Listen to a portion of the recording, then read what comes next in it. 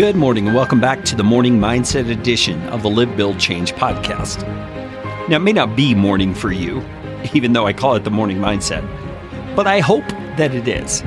And the reason I say that is because I believe, and I think your experience is also likely to bear this out, that the way we start the day in terms of our thinking generally determines the way that day is going to go, the way we are going to behave and make choices and interact with people in that day.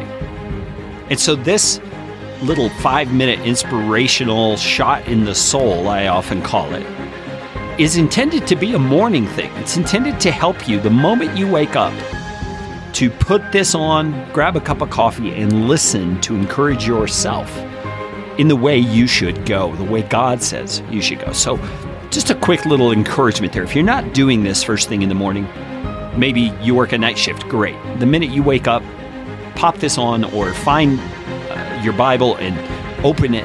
Do something to get your mind aligned with the truth. Now, I want to talk to you today about another aspect of wisdom. And it's this issue the Proverbs often speak of honor versus shame. That's a contrast that we see in the book of Proverbs often. Things that happen or decisions that are made that bring honor, and then things that happen or decisions that are made that bring shame.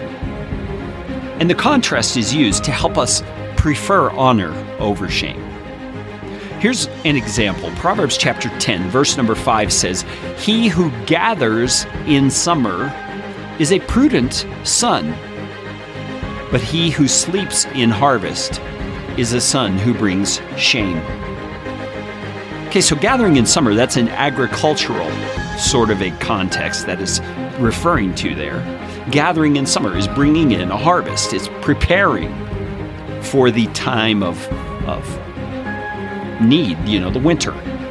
And he says the one who gathers is a prudent son. He's wise. He's doing what is best in the situation.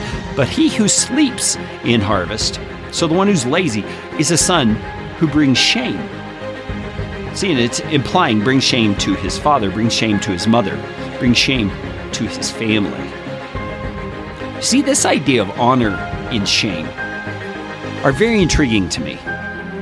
Because we're often told in the church, and in many cases, rightly so, that we should not be self-centered or self-seeking, but instead we should be others-seeking. Yet the motivation in this particular verse, in many like it, is a self-oriented motivation.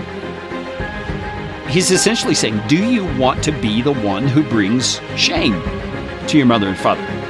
Or do you want to be the wise son, the prudent son who does what is right? And so there's this little tweak to our understanding we have to think through here. If we've been taught that self-orientation is a bad thing. Self-orientation is not a bad thing when it is aligned with the will of God for you, the will of God for me. You see, God's heart for us is that we be wise people, that we be discerning people, that we not live a foolish life. And when we desire those things for ourselves, it is God's will. We're living according to His desire for us. And yes, it's self-oriented, but it's self-oriented in a way that is submitting to the will of God. And that brings Him great honor. And at the same time, it brings great blessing to us. Because in this example, gathering in summer will provide for the winter, correct? See, there's a wise outcome that comes from it and a beneficial thing. And so get it out of your head that being entirely self-oriented or doing things because of the benefit it will bring to yourself is a bad thing. God Himself in the Proverbs motivates us by that sort of thing. So look to be that person of honor today in the interactions and conversations you have. Don't be the one who brings shame, and you'll bring great glory to yourself and to God. Let's talk again tomorrow.